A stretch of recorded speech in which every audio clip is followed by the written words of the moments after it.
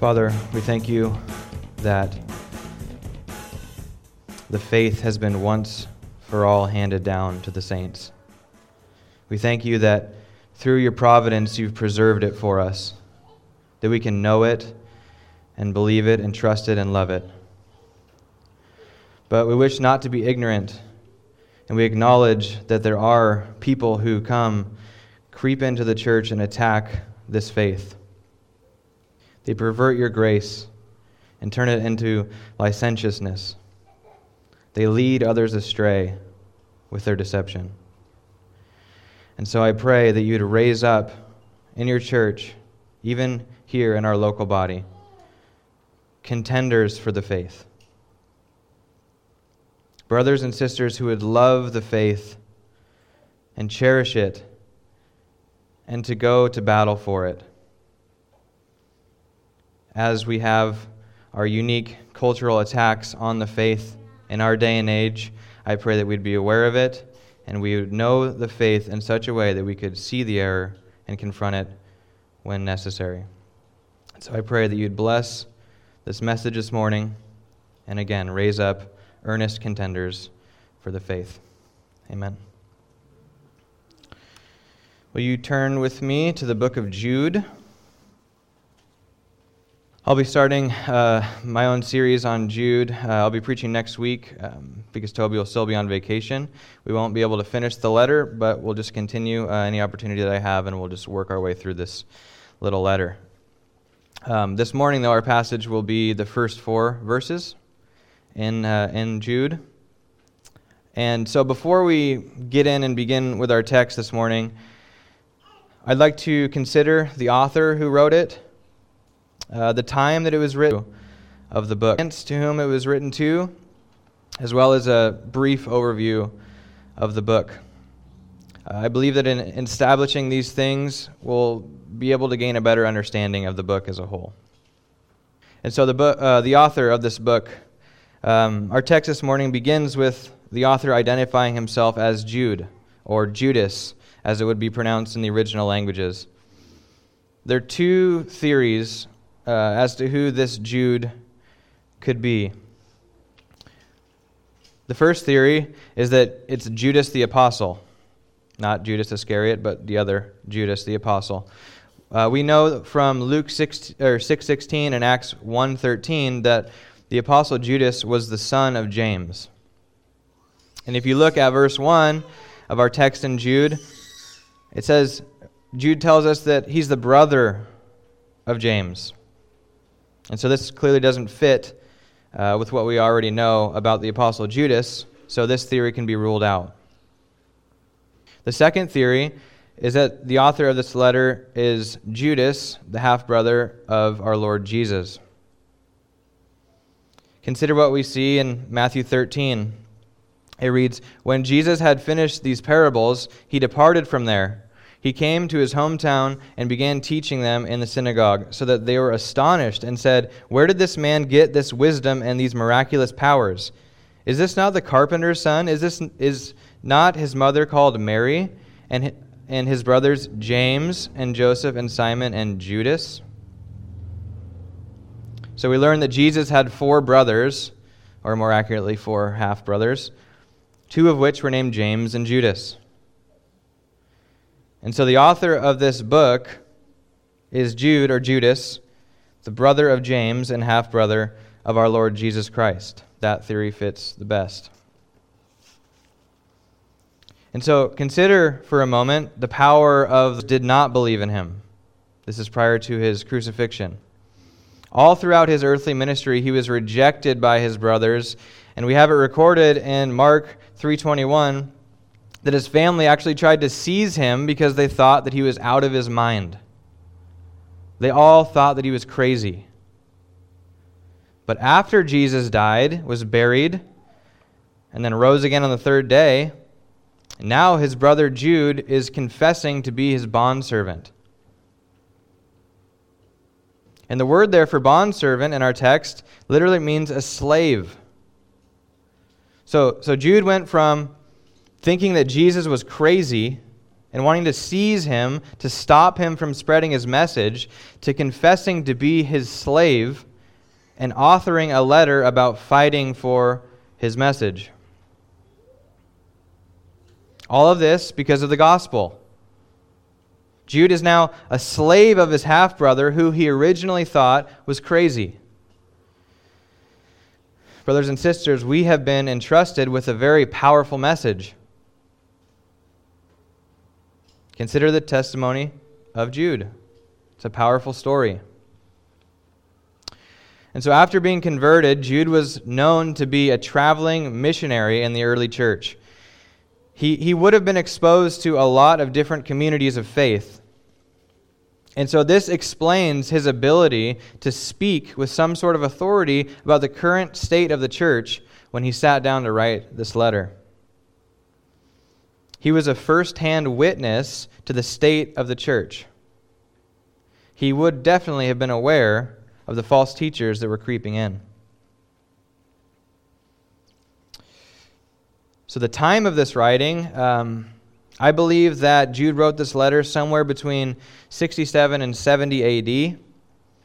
I think this because Jude directly quotes 2 Peter in verse 18 of our letter, where he says, "But you, beloved, ought to remember the words that were spoken beforehand by the apostles of our Lord Jesus Christ, that they were saying to you, in these last times there will be mockers, following after their own ungodly lusts."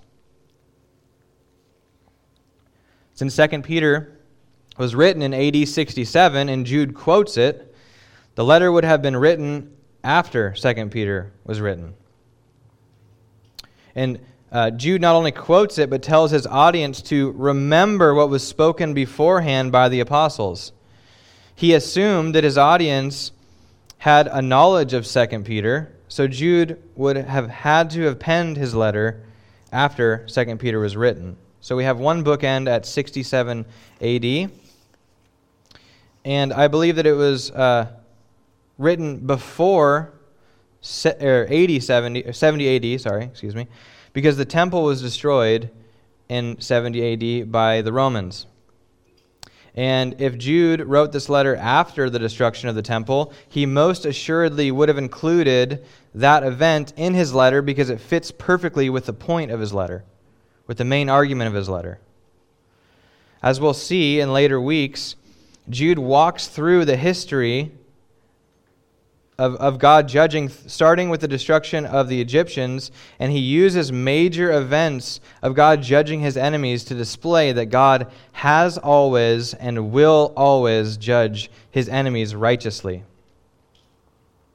The destruction of the temple was viewed as a judgment of God upon the unbelieving Jews for rejecting their Messiah. So, because this account fits so well with the point that Jude's making and yet is not mentioned in the letter, I conclude that the event had not yet taken place. And so this means that the time of Jude writing this, at least, so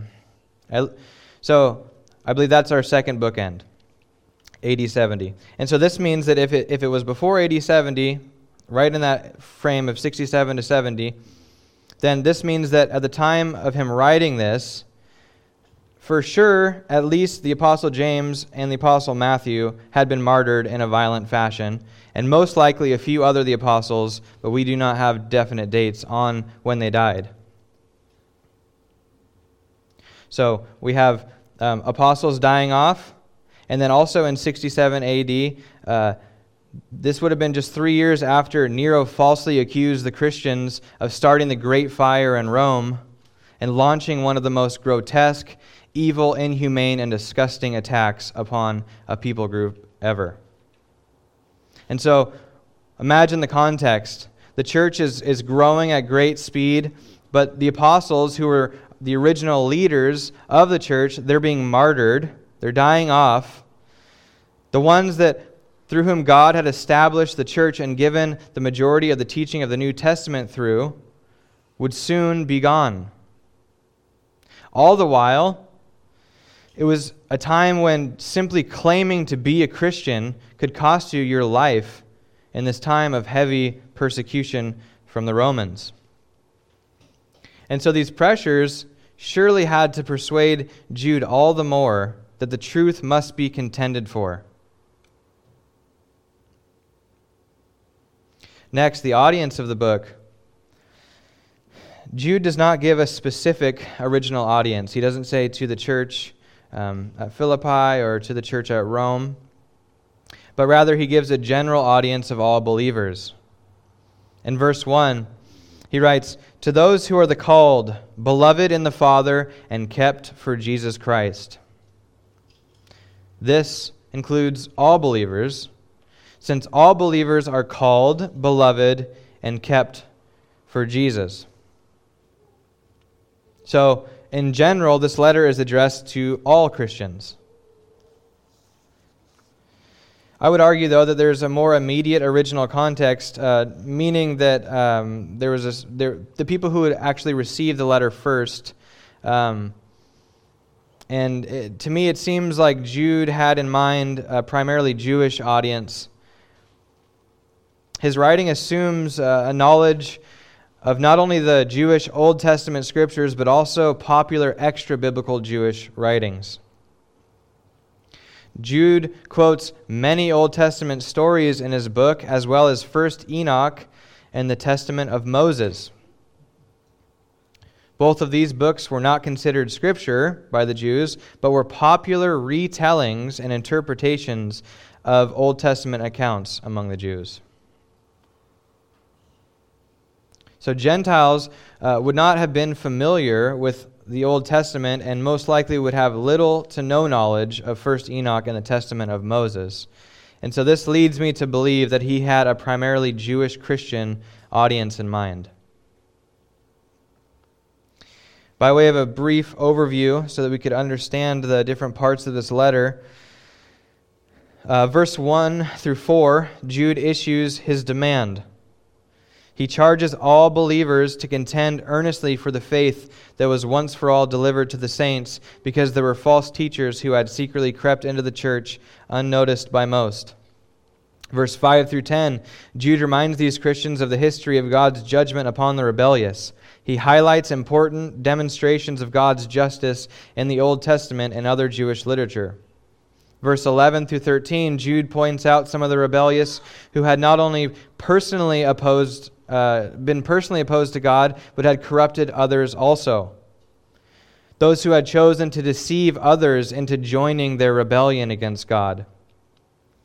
Verse 14 through 16, Jude offers an ancient warning from the book of Enoch against these false teachers who had crept in. Verse 17 through 19, Jude offers a recent warning, quoting 2 Peter directly and echoing the warning of John in 1 John, Paul in 2 Timothy, and even Jesus himself in Matthew 7. Verse 20 to 23, Jude gives a closing charge on how we are to contend. And then finally, in verse 24 and 25, Jude offers a beautiful and glorious doxology. So now that we have a general idea about this letter and the background of it, let us begin in verse 1. It reads, Jude, a bondservant of Jesus Christ and brother of James, to those who are the called, beloved in God the Father, and kept for Jesus Christ. As we've already seen, Jude refers to himself as a bondservant or a slave of the Lord Jesus, his half-brother. He then gives the general audience, namely those who are the called. And now, when we see the word called, we must realize that the Bible speaks of two different groups of people based upon two different uses of the word called. The first group is those who receive the general call of God. And this includes all people who hear the preaching of the gospel. Consider the Great Commission, where the apostles were commanded by our Lord to go and preach the gospel to all nations. That's the general call. The call that goes out to all people that hear it. This is a true and honest offering of forgiveness to anyone who will come. The problem is no one will come because we're dead in our trespasses and sins. And so there's a second calling that the Bible teaches, and theologians refer to it as the effectual call. This is the calling that's unique to God's elect. Only true believers receive this calling. This calling results in them coming to Christ in faith and repentance. That's why it's called the effectual call. It has an effect. Consider Romans 8:30. It says, "For those whom he predestined, he also called. Those whom he called, he also justified. Those whom he justified, he also glorified." So the called, in the sense of the effectual calling, were predestined before the foundation of the world, called by the Spirit of God, justified by the work of Christ, and will one day be glorified. And so we see the effectual calling refers specifically to God's elect people, because God's elect people are the only ones that receive those benefits from God. And I would argue that the effectual calling is what Jude speaks of in verse 1. His audience is those who have been effectually called. We know this because the generally called who do not receive the effectual call are not beloved in God the Father and kept for Jesus Christ. But rather they remain enemies of God and mockers of the Lord Jesus Christ. And so Jude is writing to the called of God, the elect of God, the ones whom God has chosen to show mercy to, the ones who are beloved and kept by God. And so this includes you this morning, if you've repented of your sins and placed faith in Jesus Christ as your only hope for salvation.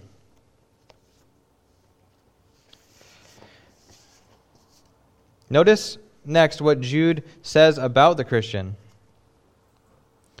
Beloved in the Father and kept for Jesus Christ. Both of these statements about the believer are important to keep in mind as we walk through this book. The fact that we're beloved in God the Father contrasts beautifully with the false teachers that Jude describes later. He'll direct our eyes to the righteous wrath of God being poured out on those who oppose Him and His truth. He'll speak of God's destruction of those who do not believe. He'll speak of the punishment of eternal fire for those who engage in gross immorality. He'll pronounce woe upon those who rebel against the Lord. But as for you and I, brothers and sisters, we are beloved in the Father. We have been made objects of God's mercy. He has chosen us who deserve the same wrath and judgment as those false teachers to be jewels of mercy upon His crown of goodness. Although we deserve that same eternal fire, indeed more so, yet God chose to be gracious towards us in making us beloved in God the Father. It will serve us well to remember that the only difference between us and these false teachers is grace alone. Jude then identifies the called of God as kept for Jesus Christ. God not only has been merciful to us by calling us to Himself for forgiveness, but He also has promised to preserve us and to keep us. It's important to keep this truth, as well as the echo of it found in the doxology in verse 24, in the forefront of our mind as we consider the imperatives of this letter. The charge of this letter is to contend, to fight, to go to battle. But we must keep in mind that behind this imperative is the beautiful reality that God has promised to keep us from stumbling and to make us stand in His presence with great joy. One way to think about one way to think about this is, as Christians, we don't fight for victory, but rather we fight from victory. We know that God's word will stand. It will be accomplished. His purposes will be fulfilled. And so when we fight to that end, we're privileged with being instrumental in what is inevitable.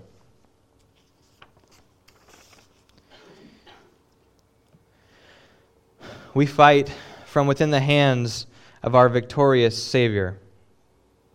Hands from which He promises that no one is able to snatch us from. A great picture of this idea of being kept by God is in Noah's Ark. The ark that kept Noah and his family safe from the waters of God's judgment was a type and shadow of Christ. In the same way that the ark protected and preserved Noah and his family, so Christ always has and always will protect and preserve those who are called by God. We, brothers and sisters, are kept for Jesus Christ.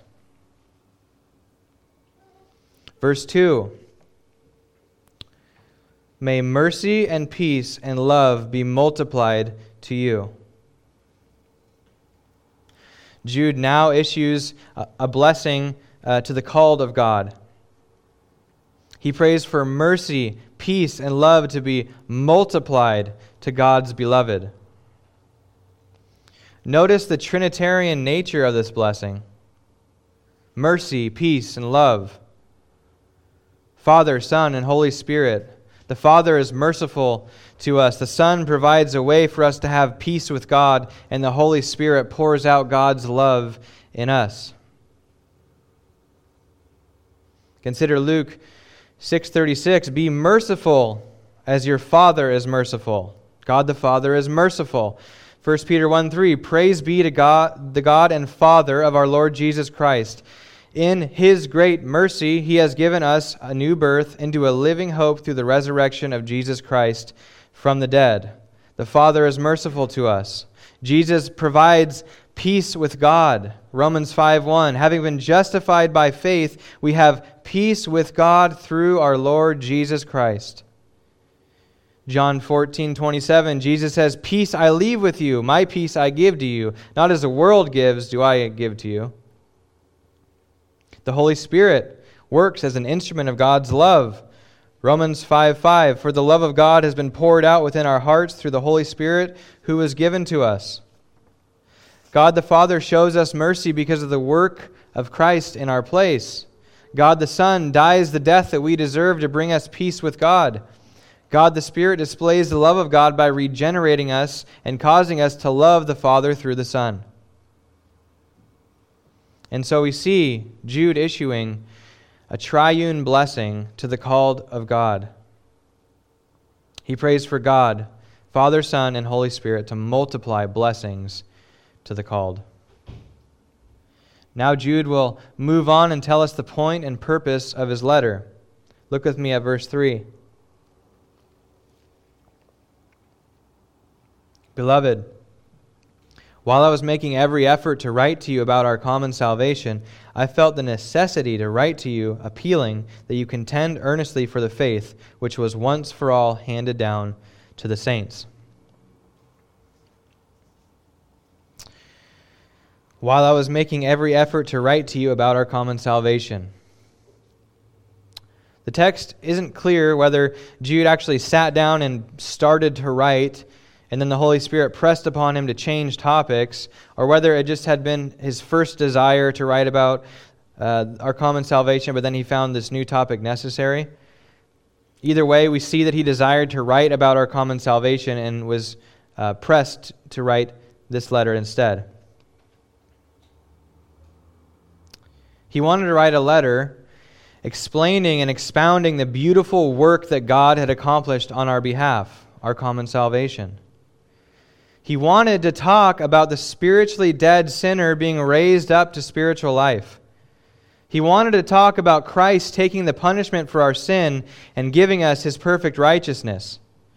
He wanted to talk about us being granted faith and repentance through the grace of God in order to receive the free gift of God. He wanted to talk about us being adopted by God through our union with Christ. He wanted to talk about the continued work of God in our life through our sanctification, wherein we are conformed more and more into the image of Christ. He wanted to talk about the resurrection of the body, when we'll be given an imperishable body and dwell with God on the new heavens and the new earth for all of eternity. He wanted to talk about salvation, about God's work, God's gift, God's saving of sinners. He wanted to talk about our common salvation, but then he says he felt it necessary. This is necessary. I wanted to talk about that. I wanted to talk about salvation, but this was necessary. I wanted to talk about the beauty and the glory of God's salvation of sinners, but right now there's something that's necessary for us to focus on. It's necessary. And so we see that whatever this is must be of great importance if it was necessary for Jude to write about instead of our common salvation. I felt it necessary to write to you, appealing that you contend earnestly for the faith that was once for all handed down to the saints. While Jude wanted to write concerning the work of God on our behalf, he says that he found it necessary to write an appeal to us. Instead of writing about what God has done for us, he felt it necessary to write a charge to us, an appeal for us to do something. And we see that the charge that he gives is to contend. To contend. The word contend in the Greek is apagonizomai. It was used primarily for athletes competing with one another or for soldiers fighting at war. It's literally to agonize oneself in a contest with another. To go to battle and to fight the opposition. And so he's charging the call of God to go to battle, to contend, to fight. And so please notice the contrast between Jude's original topic and the charge that he felt necessary to issue. He went from desiring to draw fellow Christians' eyes up to the glorious work of God on our behalf to charge them to fight. He desired to write concerning our common salvation, something that we know is a sovereign work of God that we receive and rest in. He wanted to talk about the fact that God saved us, not because of works done in righteousness, but because of mercy. But instead, he charges all believers to contend, which is the opposite of resting, the opposite of receiving. Engaging in a righteous quarrel, a righteous battle. This is a good illustration of the paradox of the Christian life. It's true that we're resting in our salvation as simultaneously commanded of us. So what is it that Jude charges us to contend for? The faith that was once for all handed down to the saints. The faith here refers to the gospel as well as the rest of the truth of God contained in the Scriptures. Jude charges Christians to contend for, to fight for, to go to battle for the truth of the gospel and its implications for Christian practice.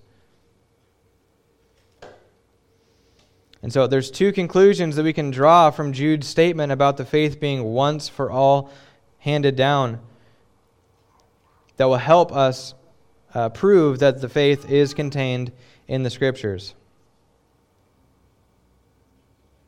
The first thing that we can notice is that the faith has to be objective. Jude assumed that the faith could be contended for. If he charges someone to contend for it, he assumes that it's possible to do so. And for something to be contended for, it must be objective. How can you contend for something that you can't define? If you and I are to obey Jude's charge through the Holy Spirit to contend for the faith, we cannot have two different definitions of what the faith that we're contending for is. It cannot be one thing to you and another thing to me. No, it must be objective. And so this is why God has preserved the Scriptures. God has providentially preserved the faith for us in the Scriptures of the Old and New Testament. So the first conclusion is that the faith must be objective. The second conclusion is that the faith is unchanging. Since the faith that Jude is describing has been once for all handed down to the saints, that means that it's impossible for anything to be added to it or taken away from it. If something is once for all handed down, then if something is added to it or taken away from it, it ceases to be that which was handed down and becomes something different. This is one of the reasons why we must reject the idea of continued revelation.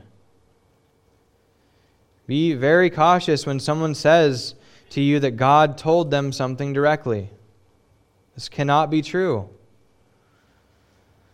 If God is still giving new revelation to individuals, then the faith that we have today is not the same faith that the Christians had in the past. And so the faith hasn't been once for all handed down if we're still getting more and more of it today. And so we see that Jude's description of the faith forces us to understand the faith that was once for all handed down to the saints to be objective and unchanging. The Scriptures preserve for us the objective and unchanging faith that was handed down to the saints once for all. And so we contend for the truths found in the Scriptures. You may be curious as to why Jude felt it so necessary to write for Christians to contend for the faith. He answers that for us in verse 4. Verse 4. For certain persons have crept in unnoticed, those who were long beforehand marked out for this condemnation, ungodly persons who turn the grace of our God into licentiousness and deny our only Master and Lord, Jesus Christ. Jude starts off with the word for, so he's about to give the reason for why he felt it necessary to charge them to contend earnestly for the faith. And the reason that he gives is that certain persons have crept in unnoticed. There were people who had infiltrated the church in a very secretive way. They managed to come into the church in a very sly way so as not to draw too much attention to themselves. The fact that they crept in unnoticed implies that there was a great amount of truth that was mixed with their error. I don't know if you've noticed, but false teachers typically don't go around advertising their lies and their status as a false teacher. They don't wear signs on their back letting us know. No, their tools are deception and trickery. They are cunning. They teach enough truth to gain validity and trust, but then they spoon-feed the ignorant false doctrine that will destroy their souls. Jude also tells us that they have, past tense, crept in unnoticed. Because it's in the past tense means that they're currently in the church when he's writing this. They have crept in. They're here now. Remember from our scripture reading this morning that when Peter wrote his second epistle, he prophesied about false teachers coming into the church in the future. There will be false teachers among you. It did not take very long for this prophecy to come to pass. Jude tells us that these persons are in the church. They're here. He then describes them as being long ago marked out for condemnation. Just as sure as Peter's prophecy was about the false teachers coming into the church, is his prophecy about their destruction. Recall the words of Peter from our scripture reading this morning. Their judgment from long ago is not idle, and their destruction is not asleep. Remember how I said before that we fight from victory? Well, this is an example of that. The destruction of these false teachers is sure. It's inevitable. And when we fight against their false teaching, we contribute as a means to God's end. We contend earnestly for the faith, knowing that the faith will always prevail. Jude lastly identifies the error of these false teachers for us. He calls them ungodly persons who turn the grace of our God into licentiousness. The error of these persons was to teach and practice that the grace of God permitted ungodly living. One definition of this is called antinomianism. It's the teaching that there's now no law binding upon Christians and that all actions and behavior are permissible because we're under grace. And so these people that Jude's talking about are living lives of blatant sinfulness under the banner of grace. Jude concludes that these ungodly persons, through their actions, were actually denying our Master and Lord Jesus Christ. Notice the use of the word master. False Christians who believe this error, that grace permits a life of open rebellion to God, could not claim God as their master. Jude, as a self-identified slave of God, understood that to live in open sinfulness and disobedience to God was to deny Him in our deeds, even if we confess Him with our words. God is not your master if you don't obey Him. The error of these people was to turn grace into a license to sin, to view God's triune redemptive work towards fallen sinners as a free pass to live in wicked debauchery. The truth, of course, is that grace does not free us to sin, but it frees us from sin. Grace frees us from the shackles of unrighteousness. It gives us a new heart with new desires for righteousness. It makes us love the thing that God loves and hate the things that God hates. It gives us a new nature. It doesn't permit us to engage more fully in our old nature. The error of these people was related to the nature of grace, how to respond to it, and how to view God in light of His grace towards us. And this explains why Jude found it necessary to issue this charge. The reason why it was necessary for him to issue this charge to God's people is because Jude had a deep love for the faith. He desired to write concerning our common salvation. He wanted to write about God's work towards us and how gracious God was. But he perceived that the very thing that he wanted to write about was being attacked. The faith that was so beautiful and precious to him was being threatened and perverted. There were people who snuck into the church and they were teaching contrary to the faith that was once for all handed down to the saints, the faith that Jude loved. They were teaching things that threatened the true proclamation of the common salvation that he was so eager to write about. And so this morning we see that the main point of our first passage in Jude is that Christians are called to contend for the faith that was once for all handed down to the saints. We, as recipients of that great faith, have the duty as well as the privilege to contend for it. And not only in our own lives for ourselves, but also for all those that are around us. Part of loving our neighbor as ourselves is to warn them of false doctrine and lovingly correct errors that would be damaging to their souls.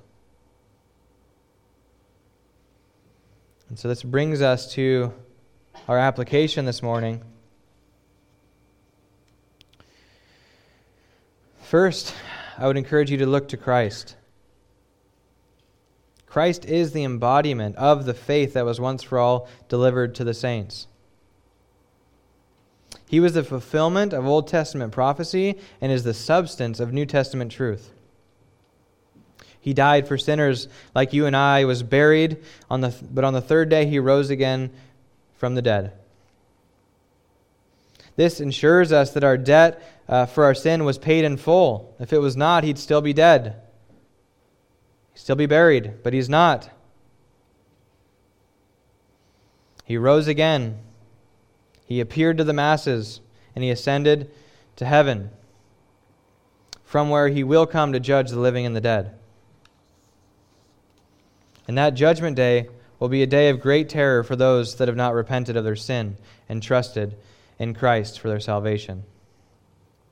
If you have not been washed clean and justified in the sight of God by the very righteousness of Christ, then you will pay for your sins. God's wrath towards sin will be satisfied, either by the work of Christ on the cross, taking upon himself the wrath that you deserve, or by you in an eternal state of torment.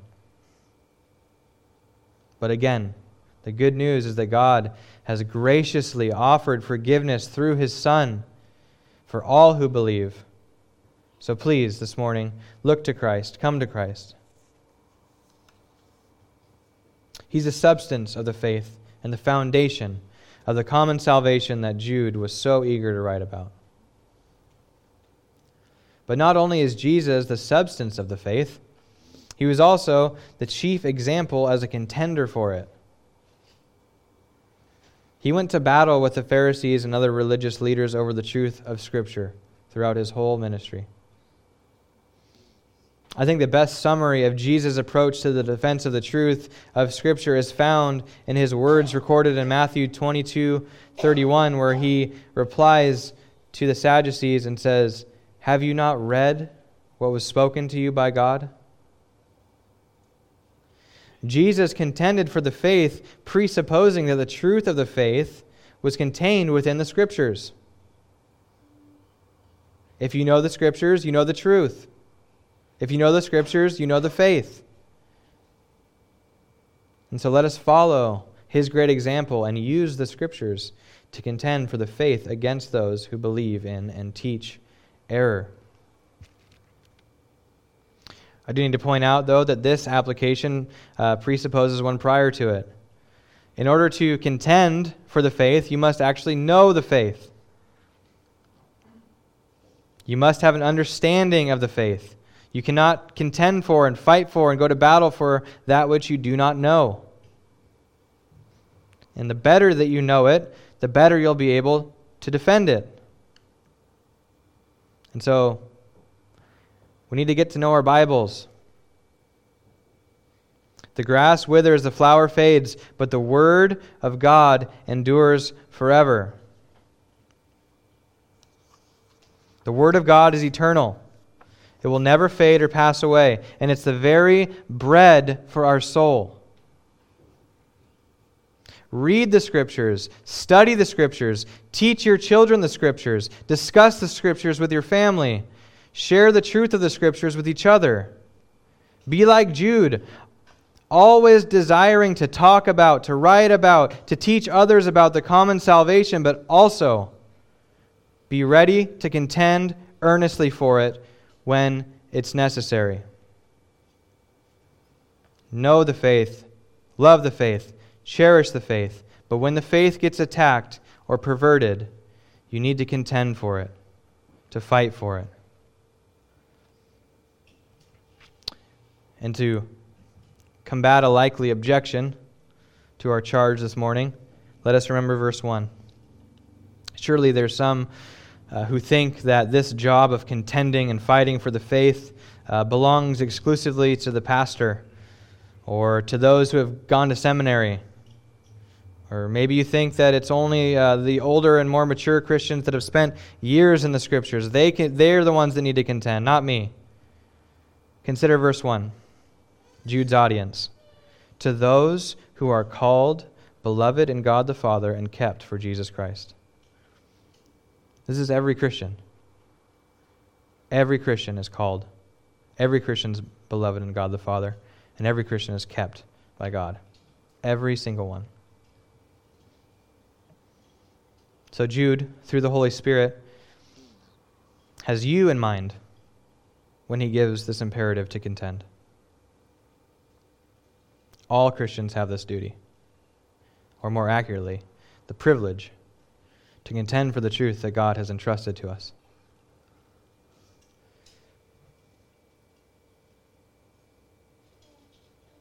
If you're a Christian, you must contend for the truth. You must know the Scriptures and fight for the truths taught in them. And so lastly, in closing, let's consider the doxology found in verse 24 and 25. Jude indeed charges us this morning to fight for the faith, to contend, to go to battle, to go to war. But he also reminds us of the great truth that should produce a boldness in us. Let's look. 24. Now to him who is able to keep you from stumbling and to make you stand in the presence of his glory, blameless with great joy, to the only God our Savior, through Jesus Christ our Lord, be glory, majesty, dominion, and authority before all time and now and forever. Amen. God is able to keep you from stumbling. He's able to keep you from stumbling. He's able to make you stand in his presence. God gives us the charge through Jude to contend, but he also is the one who's able to produce the results. We fight for the faith knowing that we're kept by God and that no failure, no sin, no lack of effort, no amount of defeat can ever make us any less acceptable in the sight of God, because he is able to make us stand in his presence, covered in the perfect righteousness of Christ. Let's pray. Father, we thank you and confess that we are not worthy of the great gifts that you bestow upon us. We are not worthy to even possess and be entrusted with the faith, but yet you saved us by it and gave it to us in your word and promised to keep us and to make us stand in your presence blameless with great joy.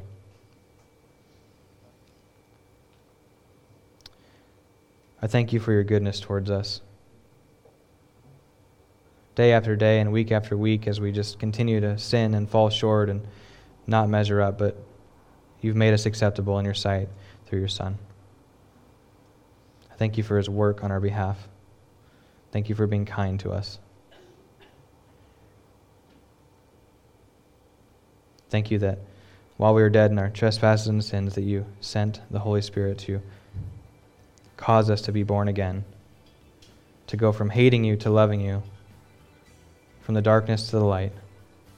We thank you for your mercy towards us through your Son. It's in his name we pray. Amen. This message has been brought to you by BibleStudyPodcasts.org. We are a listener-supported ministry. If this is your first time listening to us, we thank you so much for joining us, and we ask nothing further from you. But if this is a ministry that you rely on for regular spiritual teaching, we do depend on your financial support to keep us going and growing. If you'd like to make a donation to BibleStudyPodcasts.org to keep us going and reaching thousands of people around the world, you can go to our website, BibleStudyPodcasts.org. contend.org, and you can make a donation on the right-hand side by clicking on the support box. Again, we do rely on your support, and we thank you so much for your financial participation in this ministry, which enables us to continue in our mission of teaching timeless truths in these truthless times. God bless you. Thank you so much for listening today, and keep growing closer to Jesus. Take me deeper.